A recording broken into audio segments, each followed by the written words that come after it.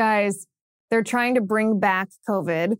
It's suddenly become pretty clear what the Democrats' strategy is for the midterms in just a couple months. What is it? It's July now, so August, September, October, November, a little bit less than 4 months until the midterm elections.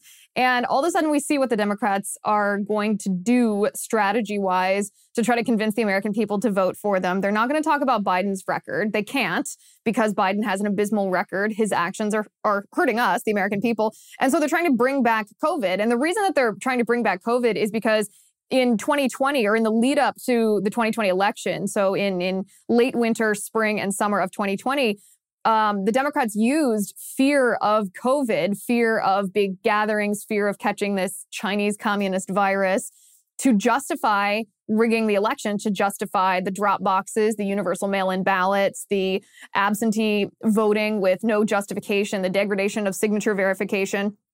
And they need to do that again. They realize, they're panicking actually. The Democrats realize that given the horrible economy, given inflation being at 9.1%, given gas prices, given all the polls, even leftist-run polls that show that people do not like Joe Biden, that they want him replaced as the 2024 Democratic presidential nominee, given the fact that people think he's old, that people think that he's senile, rigging the election is essentially all the Democrats have. Their only other option is, I saw a video this weekend that I thought exemplified exactly what the Democrats are the most scared of. And it's a video of Pete Buttigieg, transportation secretary, and he's actually bragging in the video that the fact that we are paying so much more for gasoline for our cars is making people more likely to buy electric vehicles, which is exactly what these radical leftists like Pete Buttigieg actually want to happen. We're for cutting the cost of electric vehicles, because when you have an electric vehicle, then you're also going to be able to save on gas, but you got to be able to afford it in the first place. Right. Now, we're actually starting to see on some models the costs come to where even if your car payment's a little higher, your gas payment will be a little lower and you come out ahead. But the prices still need to come down for most Americans to be able to get in an EV. So basically what he means is he's not talking about the price of the electric vehicle itself coming down just in and of itself. He's talking about comparative to how much you would pay for gasoline if you use a traditional vehicle here. And this is exactly what the Democrats don't want the American people to be focusing on going into the 2022 midterm elections. This is what they're trying to distract from. It's like the mainstream media didn't really come to their senses, given all of these articles that we've seen, even from the New York Times saying, oh, Biden is old. Is he stretching the boundaries of what it means to be both aged and the president of the United States? They did not suddenly see the light and realize that Biden is senile. They're panicking. And age is simply the easiest and the most politically neutral scapegoat to get rid of Biden, for Democrats to get rid of their own president without admitting that Biden's radical leftist policies, which the left still likes, are actively hurting the American people and turning off voters. And by the way, the fact that the New York Times and other cable news outlets like CNN and MSNBC, the fact that they're talking about this all the time plays into a very interesting poll that I also saw earlier today. A Gallup poll said that only 11% of Americans have a good deal of confidence in cable news, and only 16% of Americans have confidence in print news. 53% of the American public have very little or no confidence at all in TV news. And this is exactly why the fact that the New York Times and other mainstream outlets are suddenly talking about Biden's age, suddenly talking about replacing him in 2024 because maybe he's not mentally all there. It's a trick to try to fool the American people into getting rid of him, but still electing another Democrat. And the mainstream media is trying to manipulate our behavior, but we, the American people, see this. So back to COVID for a second. So this is all that the left has. They have this strategy that worked for them in 2020, which is trying to fearmonger to the point that people are so paranoid, they're so willing to hand away their rights and their freedoms that the Democrats can easily rig the elections. So Dr. Deborah Birx, you remember the duo, Fauci and Birx, Dr. Deborah Birx published a new book. And what we find in her book, I read her book, what we find in her book is quite revealing. And that's what I want to talk about today, because it shows us exactly what the Democrats are going to do over the next 3.5 months. I'm Liz Wheeler. Welcome to The Liz Wheeler Show.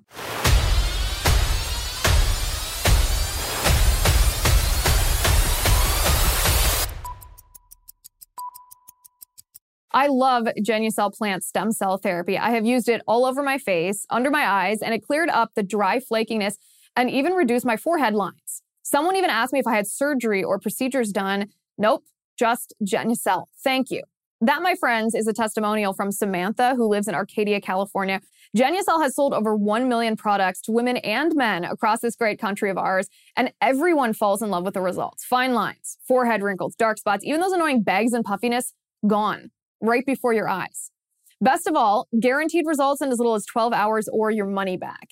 Now see the difference for yourself with 65% off their most popular packages. Just go to Genucel.com/Liz. That's 65% off all customer favorites, including the classic under eye bags and puffiness treatment. If you visit my URL, it's Genucel.com/Liz, and you enter my promo code at checkout. My promo code is Liz, L-I-Z.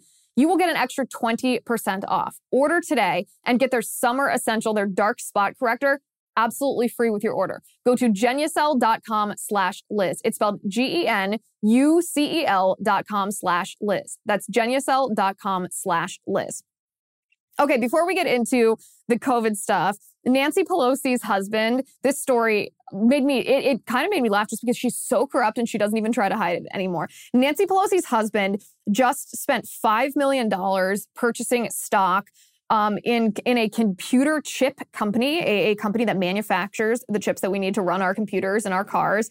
And in and of itself, I guess this is pretty neutral. It doesn't really matter, except for the fact that Nancy Pelosi's husband made this $5 million purchase just 1 week before Congress is supposed to pass a $52 billion, that's billion with a B, subsidy bill for computer chip companies. So, how exactly did Paul Pelosi know that this was going to happen? And how would Paul Pelosi profit if he were able to know ahead of time that the stock price of these computer chip companies that are about to get billions of dollars in government subsidies is about to go through the roof? I think that's called insider trading. There is a specific name for it, too, in politics. It's called corruption. It's when government officials spend your money and make themselves rich. And Pelosi, this got so much play that Pelosi's office actually responded to this. And this is what she said, or a spokesperson for Pelosi said, rather. The speaker does not own any stocks. As you can see from the required disclosures with which the speaker fully cooperates, those transactions are marked SP for spouse. The speaker has no prior knowledge or subsequent involvement in any transactions. End quote. I read that and I thought, oh, wow, if that's not the glibest little lie you ever heard, the speaker does not own any stocks. Yeah, but your husband does. Your husband does, and you're married to him, and you benefit from his financial transactions. And even if she discloses this, the speaker has no prior knowledge. It's not the speaker who has to have prior knowledge of this. It's whether she's giving information to her husband, who's then making the decision to purchase this $5 million worth of stock based on what Nancy Pelosi has told him is going on behind the scenes in negotiations in Congress 1 week before Congress is supposed to pass a $52 billion subsidy bill. Any subsequent involvement in any transactions. What does that mean? Like, you didn't hit the button on your computer? You didn't call your broker? Nobody thought that you did. We thought that you gave information to your husband, who then used that information to enrich you, which is cheating. It's insider trading. It's absolute corruption. And she's so blatant about her corruption. It's in that sense, I'm never surprised when politicians are corrupt, not to sound cynical. I'm always shocked because it's immoral. I'm never surprised because this is what a politician is. This is what politicians do. But it is jaw-dropping, the audacity that politicians have sometimes to be this blatant about it. Not even to try to hide it, just to thumb their noses at us right before our very eyes, just flaunt the fact that they're corrupt swamp creatures and that they don't care that they're getting rich while we aren't. It's these same corrupt fools, by the way, who are trying to bring back COVID. And thank goodness that only 1% of voters actually rank COVID-19 or COVID-19 policies as their top priority for what they care about right now and going into the midterms. I don't know why the Democrats haven't looked at this poll, haven't adjusted their behavior according to this poll as they typically do. Perhaps it's because they don't actually care what people care about. They just know that COVID is a good medium. It's a good tool to grab more power and rig the elections for 2022. But they are starting to bring this back. Fauci himself went on TV and started lecturing us about wearing a mask, even if other people aren't. Because you go into a situation where many people are not wearing masks is not a reason for you not to wear a mask. okay, can't you just picture Fauci in an airport or in a big party? He's the only one wearing a mask. Everyone else is common sense. Everyone else knows that they're baloney, and Fauci's just walking happily along wearing a mask. No thanks, no thanks. So the White House coronavirus response coordinator, his name is Dr. Ashish Jha. He says that not only should you choose as an individual to wear a mask, he's actually advocating for mask mandates at the local and state government level. No, I have to say, I've been traveling again this week on airplanes, in airports. So few people wearing masks. And in New York City, where they have a 15% positivity rate, the New York Times described it as kind of a meh reaction to this variant. So what do you do? Yeah, so first of all, I think it's really important to remind people of the science, the public health science. And the public health science is very clear. If you're in a crowded indoor space, that's especially if it's poorly ventilated, wearing a mask reduces your risk of infection and reduces your risk of spreading it to others. So we've got to continue to encourage people to do that. We've been doing a lot to make testing widely available. It's a really good way of slowing down the spread. And then encouraging people to get, vaccinated and get up to date on their vaccines. And then obviously, as I said earlier, if you end up having a breakthrough infection, getting treated, because we don't want people ending up in the hospital. And treatments are working really well. And LA County announced this week that if cases continue on the same trajectory, they will have an indoor mask mandate. It looks likely that will happen. I assume that's something you support. Should other states look at this? Yeah, my view on this has been for 2 years. Well, before I came into this current role, my view on this has been very clear, which is local jurisdictions, cities, counties, states should make decisions about mask mandates because communities are different and their patterns of transmission are different. That said, CDC has very clear guidance on this as well through their COVID community levels.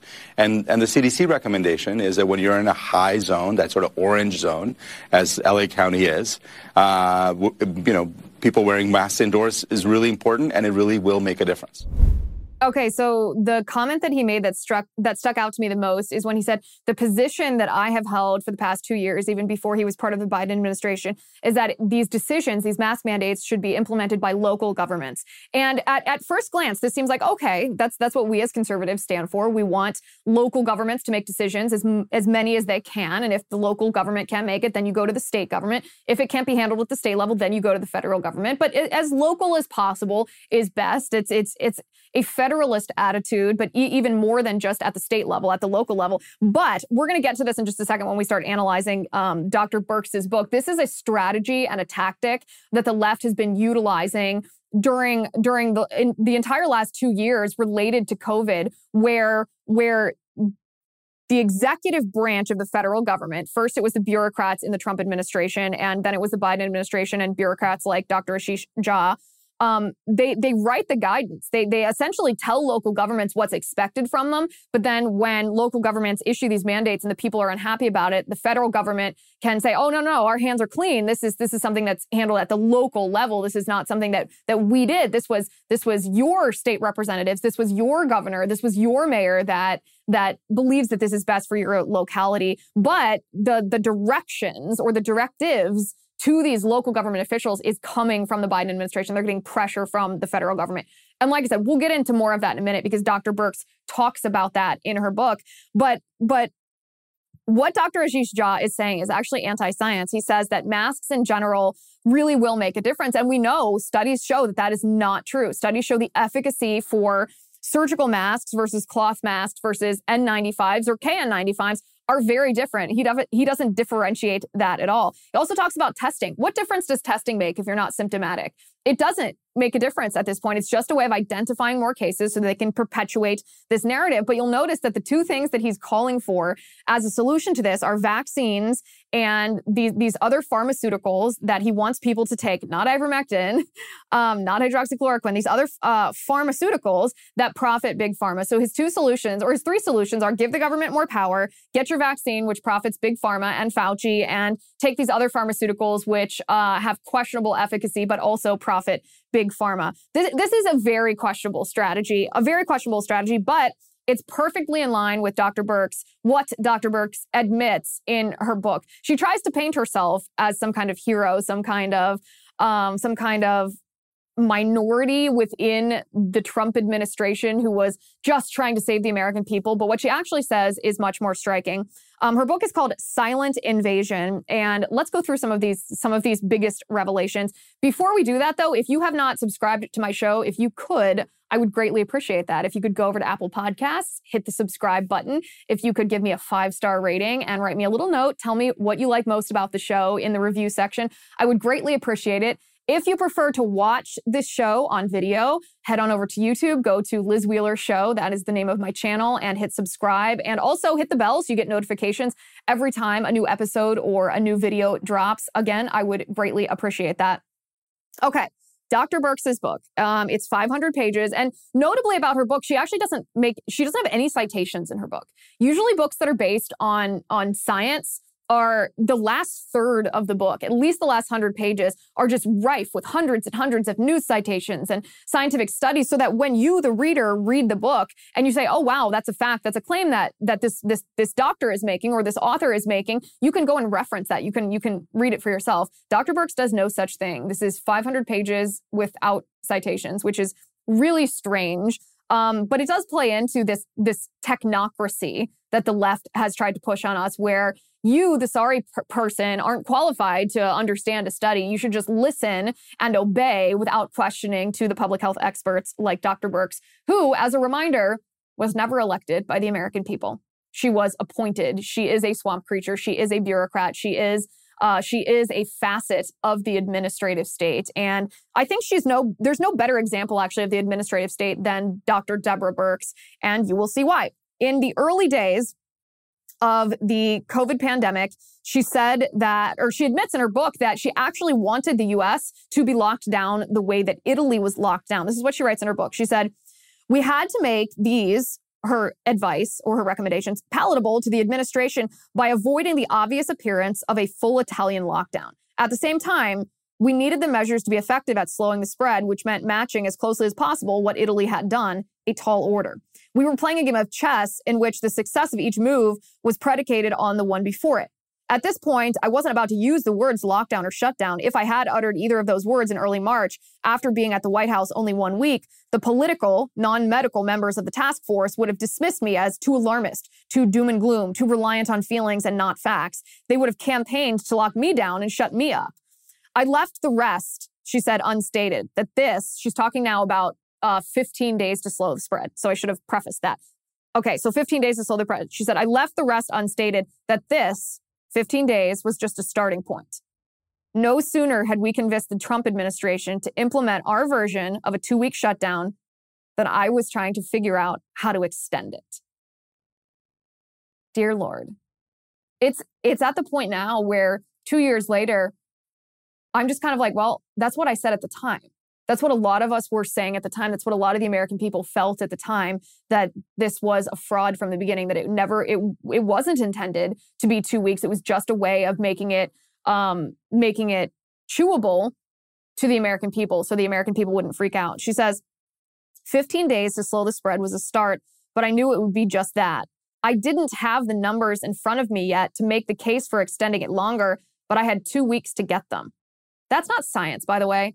That's the opposite of science. So in science, you check your preconceived notions or your conclusions or the results that you would like, or anything that would advantage your political agenda. You check that at the door, and you look at data in a very neutral way. You look for the pattern that emerges on its own, and you draw your conclusion based on that pattern. You don't cherry pick data to fit the result that you want, so that that's dishonest. That's ideology. That's not science. Yet this is exactly what Dr. Birx is admitting to. I didn't have the numbers in front of me yet to make the case for extending it longer, but I had 2 weeks to get them. So she wasn't analyzing the numbers that she had. She was looking for numbers that would justify her political agenda, what she wanted to do, which was a full Italian lockdown. She said, however hard it had been to get the 15-day shutdown approved, getting another one would be more difficult by many orders of magnitude. And she had no data to justify this. It was just something that she wanted. And so she tried to convince the president and the Trump administration to do this. And then what she says about social distancing. Now, thank goodness for American Heart for Gold. If you are like me, then you are growing more and more concerned about the future. Inflation is at its highest level in 40 years. Interest rates are skyrocketing. And market experts like Jamie Dimon, who is the CEO of JP Morgan, they're not only predicting that we will face a recession here in the United States, but they're using terms like economic hurricane and unprecedented. Kind of gives you the chills. All it takes to get started is a short phone call, and they will have physical gold and silver delivered right to your door, or perhaps inside your IRA or 401k.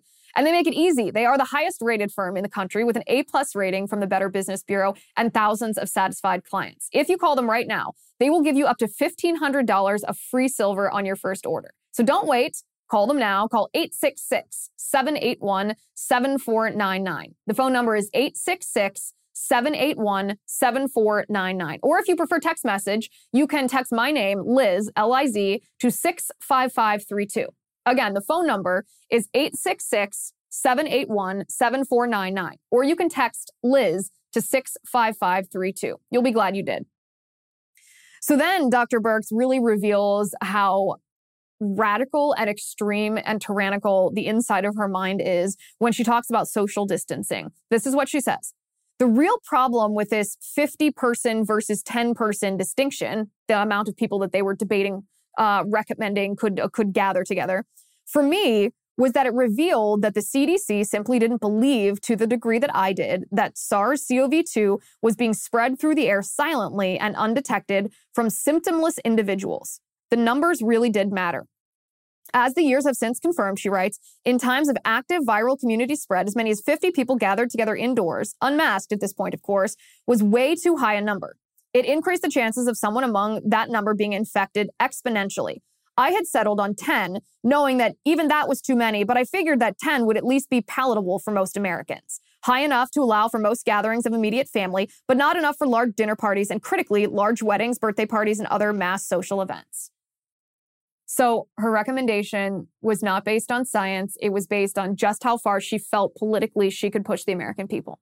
This unelected bureaucrat who I never cast a vote for, you never cast a vote for, who, if and when she abused her power, we have no recourse to hold her accountable for that abuse, who was serving in a role so powerful that Dr. Fauci was the face of the COVID task force at the Trump White House. But Dr. Birx was the one who was calling the shots behind the scenes. One of the most powerful people in the world who was dictating to us that we couldn't gather with more than 10 people, not based on any science that showed that number was scientific, but based on the fact that she thought that's how far she could push us politically, that she couldn't push us any further, but she wanted to push us right up to the end. This is what she says next. If I pushed for 0 people, which was actually what I wanted and what was required, this would have been interpreted as a lockdown, the perception that we were all working so hard to avoid.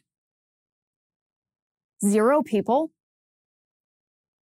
Isolation?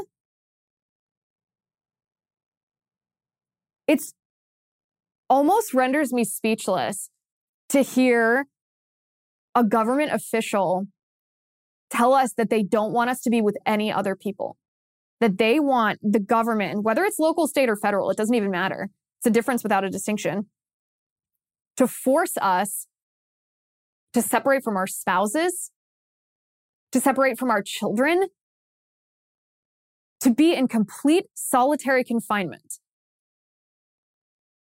based on a virus that has over a 99, and for most young, healthy people, over a 99.9% survival rate. Birx admits in her book that she deliberately fudged the data. She deliberately edited documents to hide data that was false, that played into her desire to have us all socially isolated, all of us in solitary confinement in an Italian-style lockdown. This is what she says. She's talking about making the weekend COVID reports. And she says, after the heavily edited documents were returned to me, I'd reinsert what they had objected to, but place it in those different locations. I'd also reorder and restructure the bullet points so the most salient, the points the administration objected to most, no longer fell at the start of the bullet points. I shared these strategies with the 3 members of the data team also writing these reports. On Saturday and Sunday, report writing routine soon became write, submit, revise, hide, resubmit. Fortunately, she says, this strategic sleight of hand worked. That they never seemed to catch this left me to conclude that either they read the finished reports too quickly or they neglected to do the word search that would have revealed the language to which they objected. In slipping these changes past the gatekeepers and continuing to inform the governors of the need for the big three mitigations, masks, sentinel testing, and limits on indoor social gatherings, I felt confident that I was giving the states permission to escalate public health mitigation with the fall and winter coming. This is what I was talking about before with Joe Biden's current White House coronavirus task force director talking about how they write the guidelines and then they disseminate these guidelines as directives for state and local governments to enact. And it allows everyone to point to someone else to bear the responsibility. It allows local governments to say, oh, the state did it. It allows state governments to say, oh, the federal government recommends this or wants this. And it allows the federal government to defect blame when the American people don't like this. They can say, well, we just followed the science. We just put out recommendations. You know, if you have a problem with these policies, take it up with your state and local governments. It's a circular firing squad of blame. And it's a deliberate attempt to allow swamp creatures, administrative state forces, unelected bureaucrats with no accountability to us, like Dr. Deborah Birx, to actually call the shots, to ruin our lives, to lock us down, to close our businesses, to prohibit us from going to church, to arrest us for being on a beach. This woman admits what she did, that she lied. She said, this wasn't the only bit of subterfuge that I had to engage in. Immediately after the Atlas, she's talking about Scott Atlas, the voice of reason. Immediately after the Atlas-influenced revised CDC testing guidance went up in late August, I contacted Bob Redfield at the CDC, Robert Redfield. Less than a week later, Bob and I finished our rewrite of the guidance and surreptitiously posted it. We'd restored the emphasis on testing to detect areas where silent spread was occurring. It was a risky move, and we hoped everyone in the White House would be too busy campaigning to realize what Bob and I had done. We were not being transparent with the powers that be in the White House, she said. So this guidance, this advice that was coming from the Trump administration at the time was not something that the Trump administration signed off on. It was not something that anyone elected or even appointed by the Trump administration knew about. This was directives that impacted your life and my life that Deborah Birx was doing behind the backs of our elected officials. She said, the guidance gambit was only the tip of the iceberg of my transgressions in my effort to subvert Scott Atlas's dangerous positions. Ever since Vice President Pence told me to do what I needed to do, I'd engaged in very blunt conversations with the governors. I spoke the truth that some White House senior advisors were not willing to acknowledge. Censoring my reports and putting up guidance that negated the known solutions was only going to perpetuate COVID-19's vicious cycle. What I couldn't sneak past the gatekeepers in my reports, she writes, I said in person. So she was giving governors direction in person where there was no paper trail, no email, nothing on a website, no briefing, nowhere that she could be held accountable for this. And she said it to them in person. By the way, Scott Atlas played an enormous part in blunting the damage that Deborah Birx was inflicting on the American people. And thank God for Scott Atlas. Now, I like Nutrafol because it's natural and it works, which is a win-win for crunchy people like me. We all know that half the people watching this show right now are balding men. Yes, you know who you are, and there is no shame to this. There is, however, a holistic solution for you, for men, that promotes both healthier hair and whole body wellness without drugs or prescriptions. It's called Nutrafol. Nutrafol is clinically shown to improve hair growth, thickness, and visible scalp coverage without any compromise. And what I mean by compromise is Nutrafol is made of 21 potent natural ingredients that support sex drive, better sleep, and less stress too. In a clinical study, men showed progressive improvement in hair growth and thickness after 3 and 6 months. So what I mean is you can grow thicker, healthier hair, and you can support our show, another win-win, by going to Nutrafol.com and entering my promo code Liz to save $15 off your first month's subscription. This is their best offer anywhere, and it's only available to U.S. customers for a limited time. Plus, you'll get free shipping on every order. Get $15 off at Nutrafol.com It's spelled NUTRAFOL.com, promo code Liz. Nutrafol.com, promo code Liz. Okay, so Scott Atlas is a doctor who I've spoken to and interviewed many times. He's extremely smart. He follows the data. He doesn't have preconceived notions.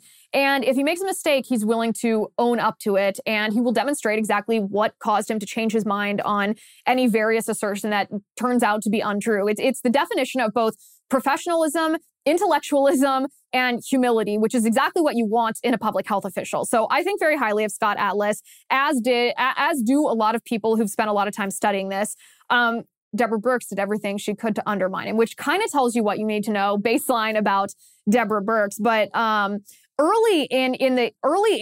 during COVID in the pandemic, this was actually April 2020. A doctor from Stanford named Dr. Jay Bhattacharya, I interviewed him at the time about this paper. He actually conducted a seroprevalence study to see how many asymptomatic infections there were, how many people had antibodies, what was the natural immunity of this virus, to see how quickly this would not only pass through our population, but also to calculate what the infection fatality rate is, because it's hard to know how many people or what percentage of people who contract the virus will die from it if you don't know how many people have had it and healed, how many people have antibodies to it without either getting sick or without dying. So he conducted his first seroprevalence study, and it was well done. It was professional.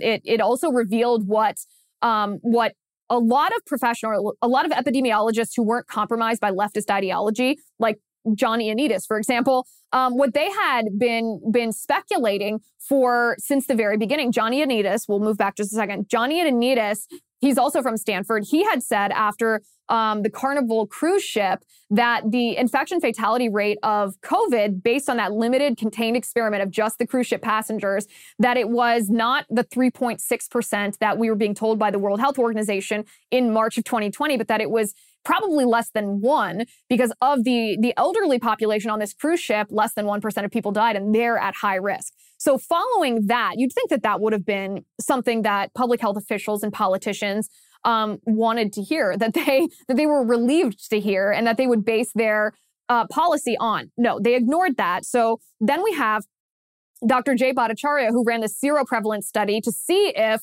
Dr. Ioannidis' analysis of the cruise ship was accurate or whether it was inaccurate. Bhattacharya found that, yes, it was accurate, and he predicted that it would become endemic like the flu or like a common cold.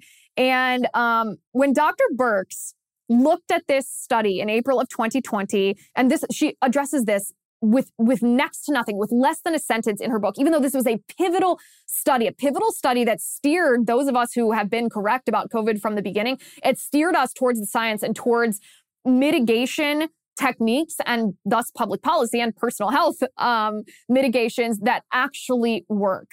And this is what Birx said. She said that she took one look at Bhattacharya's study and found, quote, fundamental flaws in logic and methodology, and decided that this study, quote, damaged the cause of public health at this crucial moment in the pandemic.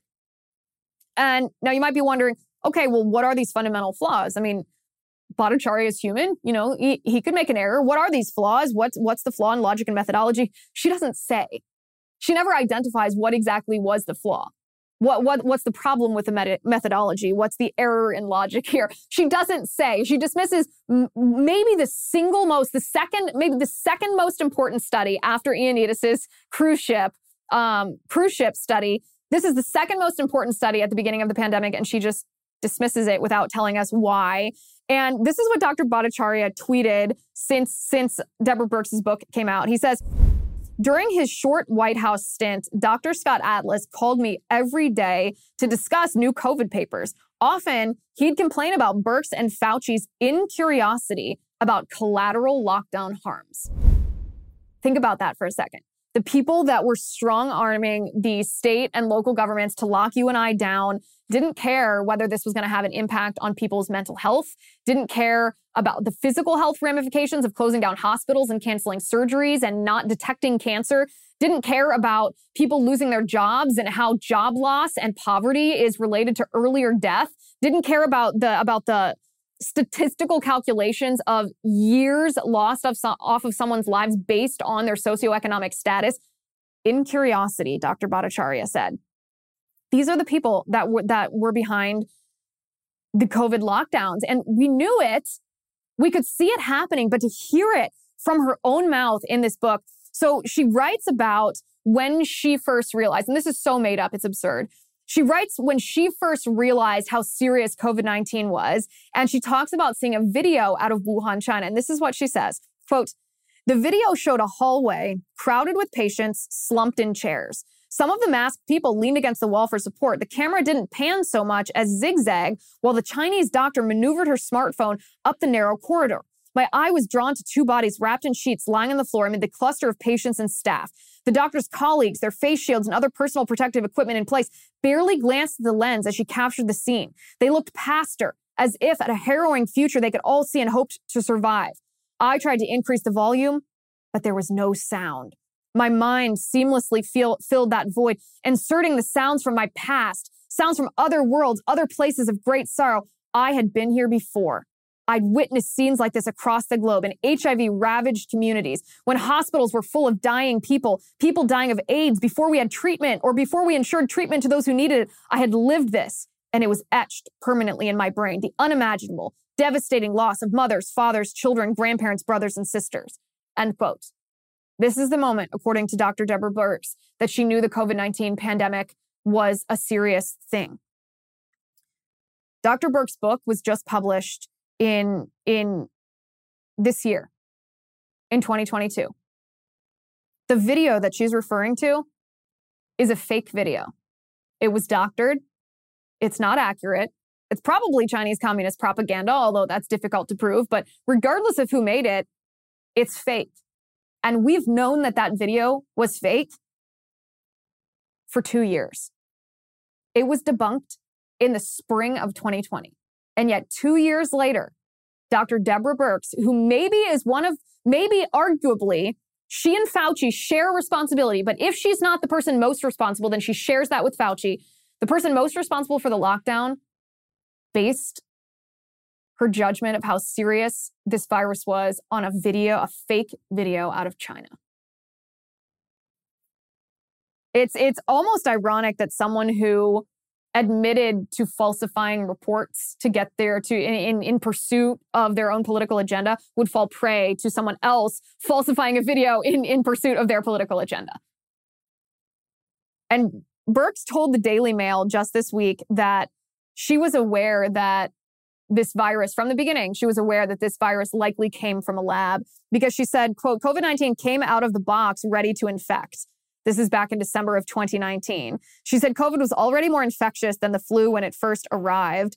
And you can contrast this. An epidemiologist or a viral infection specialist knows that it generally takes time, months, maybe even years, for a virus to be as highly infectious to humans as COVID-19 was right out of the gate. She actually said, Birx said, either COVID-19 was an abnormal thing of nature, or it had essentially leaked from a lab where lab workers were working on coronavirus vaccines, and maybe it leaked, maybe they got infected, and thus it spread. She says, it happens. Labs aren't perfect. People aren't perfect. We make mistakes, and there can be contamination, she said. She knew from the beginning that COVID-19 was probably leaked from that lab in Wuhan, China, the Wuhan Institute of Virology. And yet what happened to you and I? We were told we were conspiracy theorists. We were told we were racists and xenophobes. We were told we were responsible for anti-Asian hate when we pointed out the fact that the Wuhan Institute of Virology was an unsafe lab run by the Chinese communists, funded by Fauci, that was doing gain-of-function research on bat-derived coronaviruses in order to juice them up and make them more transmissible and more lethal to humans. This is what we said, and we had proof of it. And we were blocked on Facebook. We were censored on Twitter. We were told that we were conspiracy theorists and we weren't allowed to talk about this, that we were actively harming people around the world by perpetuating this fake news. And Dr. Birx says, yeah, it's from a lab. And I knew that from the beginning because it acted like a virus from a lab. It didn't act like a natural-born virus. Scott Atlas, by the way, published a book too, talking about his experiences with Dr. Birx. And he said, and this is a quote from his book, Dr. Fauci held court in the public eye on a daily basis so frequently that many misconstrue his role as being in charge. However, it was really Dr. Birx who articulated task force policy. all the advice from the task force to the states came from Dr. Birx. All written recommendations about their on-the-ground policies were from Dr. Birx. Dr. Birx conducted almost all the visits to states on behalf of the task force. She lied. Dr. Deborah Birx deliberately fudged information, deliberately misconstrued and hid numbers, data that informed public policy that impacted you and I. She circumvented the elected president of the United States, and she directed states individually, without leaving a paper trail sometimes, as an unelected bureaucrat, as a force, a tool of the administrative state. She knew that COVID-19 came from a lab, came from the Wuhan Institute of Virology. And by the way, she ignores in this book, she never once mentions why exactly she left the White House COVID task force. She doesn't mention the fact that during lockdowns that she was the driving force behind. She broke lockdown, that she went and gathered with her family and traveled when there were travel restrictions, that she violated the rules that she had put into play, and that she was caught doing that. And that's why she resigned, because she looked like the elitist hypocrite that she is. That's why she resigned. But in this 500-page book, she doesn't have one sentence to address that. One sentence of apology, one sentence of acknowledgement, just even just acknowledging the history, the reality, the objective truth of what happened. Nothing, not one sentence. Meanwhile, you were locked down. Your business was shuttered. You were forbidden from church. You weren't allowed to visit your parents in the nursing home. You weren't allowed to be with family members in the hospital as they died. You were forced to wear a mask and to put masks on your toddlers. You faced a vaccine mandate or threat of loss of your job. You were told that the harm you suffered from the vaccine was not real. It was fake. It was invented. It was disinformation. You were told not to question the experts because the science has spoken. Well, it turns out the experts lied. And they admit, Birx admits in her book that she lied. She admits that she fabricated data and that she did this on purpose to achieve a political agenda that she thought wouldn't be palatable to our elected representatives and to us, the American people. And now they're trying to do it again. We think that we've come to the end of this, but looking 3.5, 4 months till the midterm elections and, 2 years and 3.5 or 4 months until the next presidential election, these same people are trying it again. They're trying it with COVID, but they're also trying it with monkeypox. The World Health Organization has announced that they might declare monkeypox a global health emergency. And I hope they do, because it should prove once and for all to anybody who has a shred of confidence left in the World Health Organization and public health officials that they're a joke, that they're a fraud, that they're corrupt. The United States government has acquired 7 million doses of the monkeypox vaccine, and we have Dr. Fauci trotting out on CNN saying we have to take monkeypox seriously. They are trying to strike fear in the hearts of the American people to justify what they want to do with election policies come November of 2022, and then again in November of 2024. And I said this to my husband when I read the headline about Fauci telling us we had to take monkeypox seriously. I said, I promise I will wear a mask and a face shield the next time that I'm in a gay bathhouse or at a orgy festival in Europe and at risk of getting monkeypox, because that is how monkeypox is transferred. That is where you are at high risk of contracting monkeypox. They're trying to do it again. They're trying to force us into lockdowns. But more importantly, they're trying to force us into fear so that we're willing to hand over our rights. We're willing to allow our businesses to be closed, allow our children to be masked, allow them to suffer through Zoom school, that we see our life savings go down the drain, our restaurants closed, our economy tank, that we see a mental health crisis, suicide skyrocketing. They're trying to manipulate us into that place again. Do not fall for it. Speak out. Don't trust the experts without questioning. Question the experts. Be skeptical. Abolish the administrative state. If we did not have the administrative state, none of this would have happened. Without the administrative state, there would be no Dr. Fauci. There would be no Dr. Birx. There would be no COVID-19 task force dictating to states what they are supposed to mandate on us, the American people. I know a lot of people gave the White House task force and even the Trump administration the benefit of the doubt during that 15 days to slow the spread. Do not fall for that. Again, refuse the lockdowns. Vote these people out. Any politician who was squishy in the slightest, vote them out. Do not fall for this ever again, because the next time it will be too late. Dr. Birx herself admits this. Thank you for watching. Thank you for listening. Actually, before we go, if you want to head over to the Liz Wheeler Show community on Locals, we're going to talk about the Tekel Sundberg shooting. A young black man was shot by police in Minneapolis, and Black Lives Matter is already protesting on his behalf, but they're leaving out some pretty important parts of this story. So we're going to break it down. Go over to lizwheelershow.com/locals. If you use my promo code, which is ACCESS is the promo code, then you can watch for free for the first month of your annual subscription. lizwheelershow.com/locals. Thank you for watching. Thank you for listening. I'm Liz Wheeler. This is The Liz Wheeler Show. The Liz Wheeler Show is produced by Jonathan Hay, executive producer Chad Abbott, director of photography Kevin McRoberts, editor Alejandro Figuerella, sound mixer Robin Fenderson, director of marketing Emily Washler, production and talent coordinator Matt Toffler, and senior publicist Patricia Jackson. This has been a Soundfront production.